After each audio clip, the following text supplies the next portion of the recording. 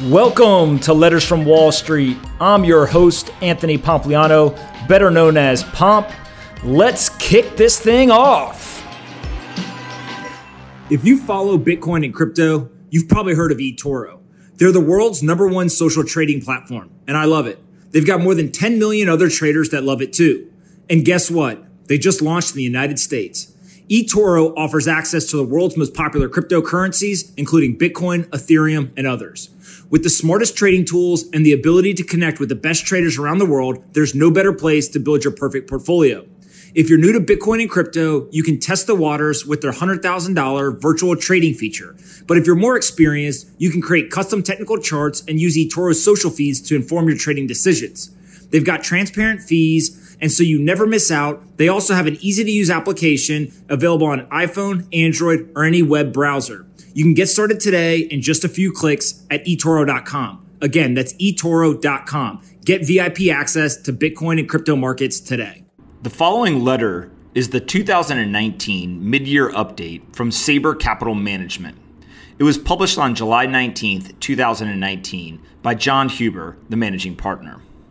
Dear investment partner, in the first half of the year through June 30th, Saber Investment Fund gained 26.09% before the general partner's performance allocation, which resulted in a net gain of 24.37% for limited partners.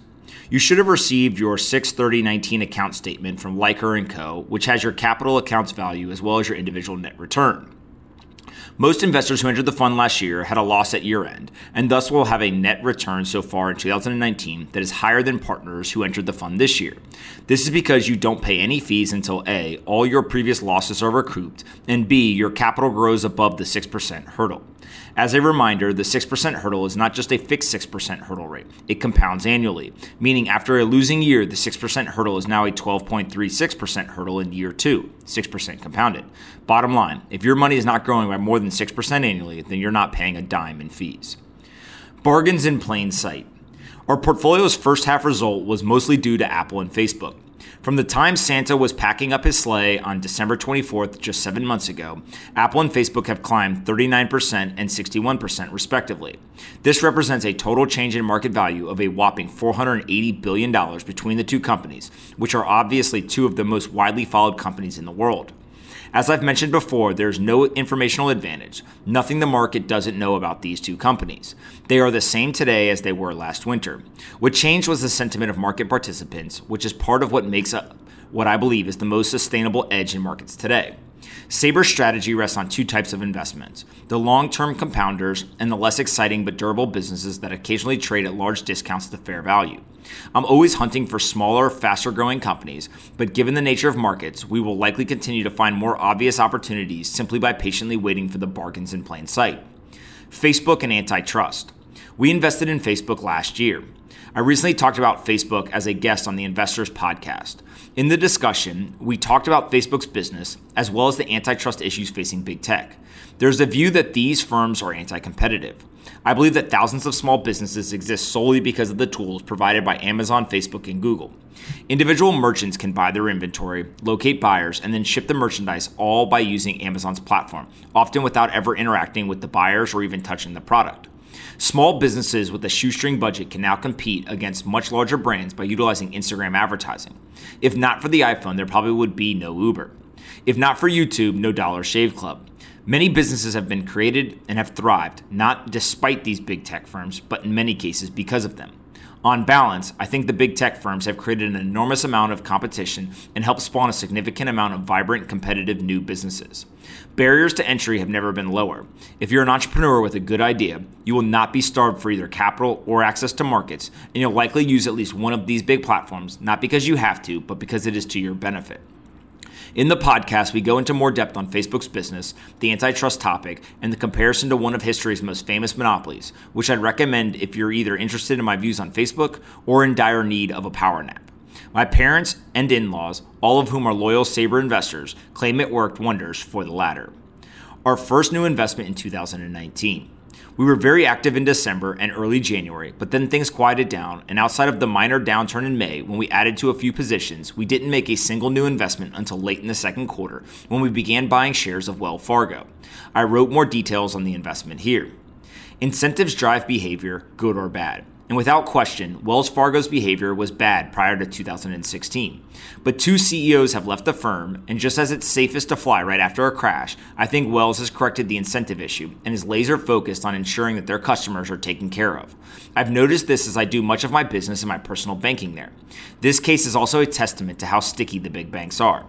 Despite glaring headlines, lots of political rancor, and high-profile hearings, customers seem to have mostly yawned. Deposits stood at $1.3 trillion during the climax of the scandal, a level where they remain today.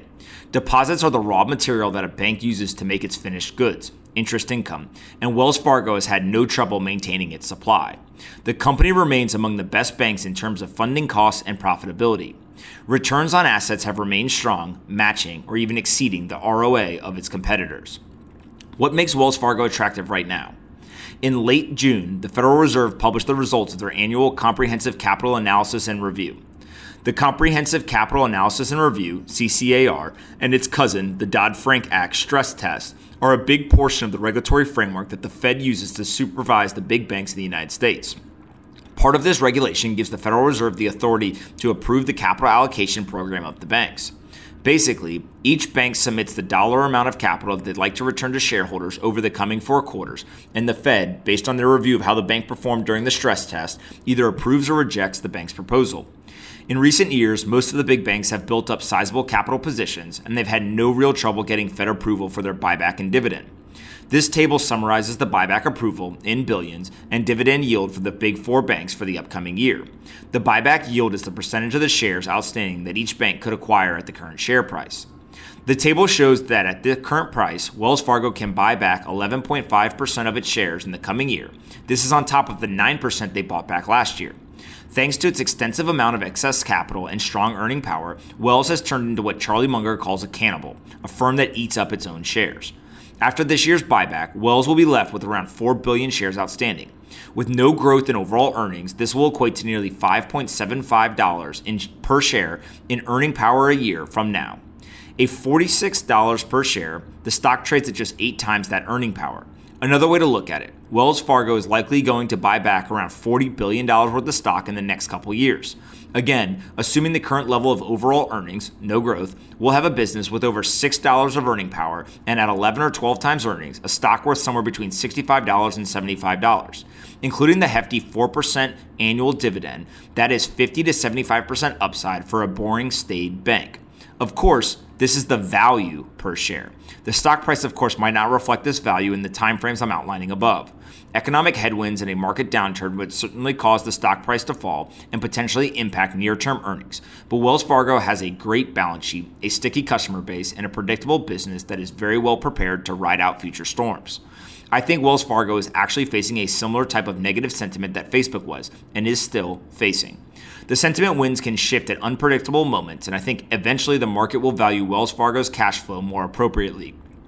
In the meantime, the bank gets to use a bunch of that cash to buy back shares on the cheap, and we are getting a 16% yield, partially in cash and partially as a greater piece of the business, which isn't a bad result on its own. Portfolio summary. Our top 4 holdings are Apple, Facebook, Tencent, and Wells Fargo, and these represent nearly 4/5 of our capital. The rest of the portfolio contains 8 smaller positions that may have a chance to become larger depending on prices. We have not sold a single share of any stock in 2019. Earlier this month, we used funds from incoming investors to buy more Wells Fargo. Our portfolio will never have a lot of turnover, but I will always try to maintain the optimal weighting in order to maximize returns, which means selling certain stocks to reinvest in more attractive stocks at times. So far, inflows have allowed us to capitalize without selling anything, but you should anticipate some modest turnover as opportunities arise. The vast majority of our gains will remain long-term, which should help minimize any tax drag that we experience. A word on buybacks. Many of our investments are in companies that throw off lots of excess cash that they use to buy back their own stock. Buybacks are not evil, contrary to the dramatic political rhetoric you might have heard. The people espousing this view forget that a dollar spent on buybacks is an actual cash exchange between 2 parties, similar to any other transaction in the economy. The money doesn't disappear. Actual dollars go to the person selling shares of the company, who then can spend the money elsewhere in the economy, such as purchasing an iPhone, attending a concert, buying groceries, shopping on Amazon, or taking a vacation. Maybe those dollars go toward paying someone else's wages or to expand a small business. Perhaps the money goes into the bank, which can lend it out to finance someone else's mortgage. And of course, the seller of stock might reinvest those dollars into another stock, which in turn means the person selling that stock then gets the original dollar to reallocate, and so on. The point is that buybacks allow dollars to flow from where they are relatively unproductive to a location where they can be reallocated to a higher and better use. Legislation that would force companies to use it internally would invariably lead to lower returns on capital in many businesses. Higher returns on capital are better for society than lower returns. Yes, rich people might benefit, but on balance, so do lower wage and middle class workers through lower prices, better services, and a greater selection of products.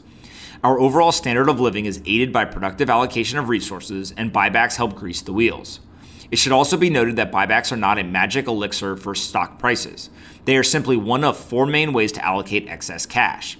And like any other capital allocation decision, they can be good or bad for shareholders depending on how much value is acquired for the price paid.